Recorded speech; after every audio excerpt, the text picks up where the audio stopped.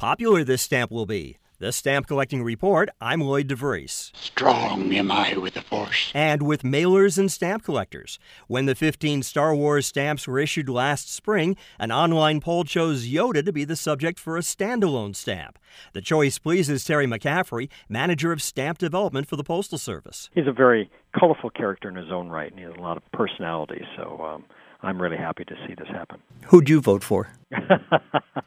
I voted for Yoda, and I voted for Darth, and then I voted for Yoda a couple more times. McCaffrey was also the art director for this stamp. One of the challenges was picking the right Yoda. There is the original Frank Oz Yoda, and then there's a computerized Yoda. The one you'll see on the stamp is the one created and voiced by Frank Oz, the Muppeteer who also created Miss Piggy. When 900 years old you reach, look as good you will not.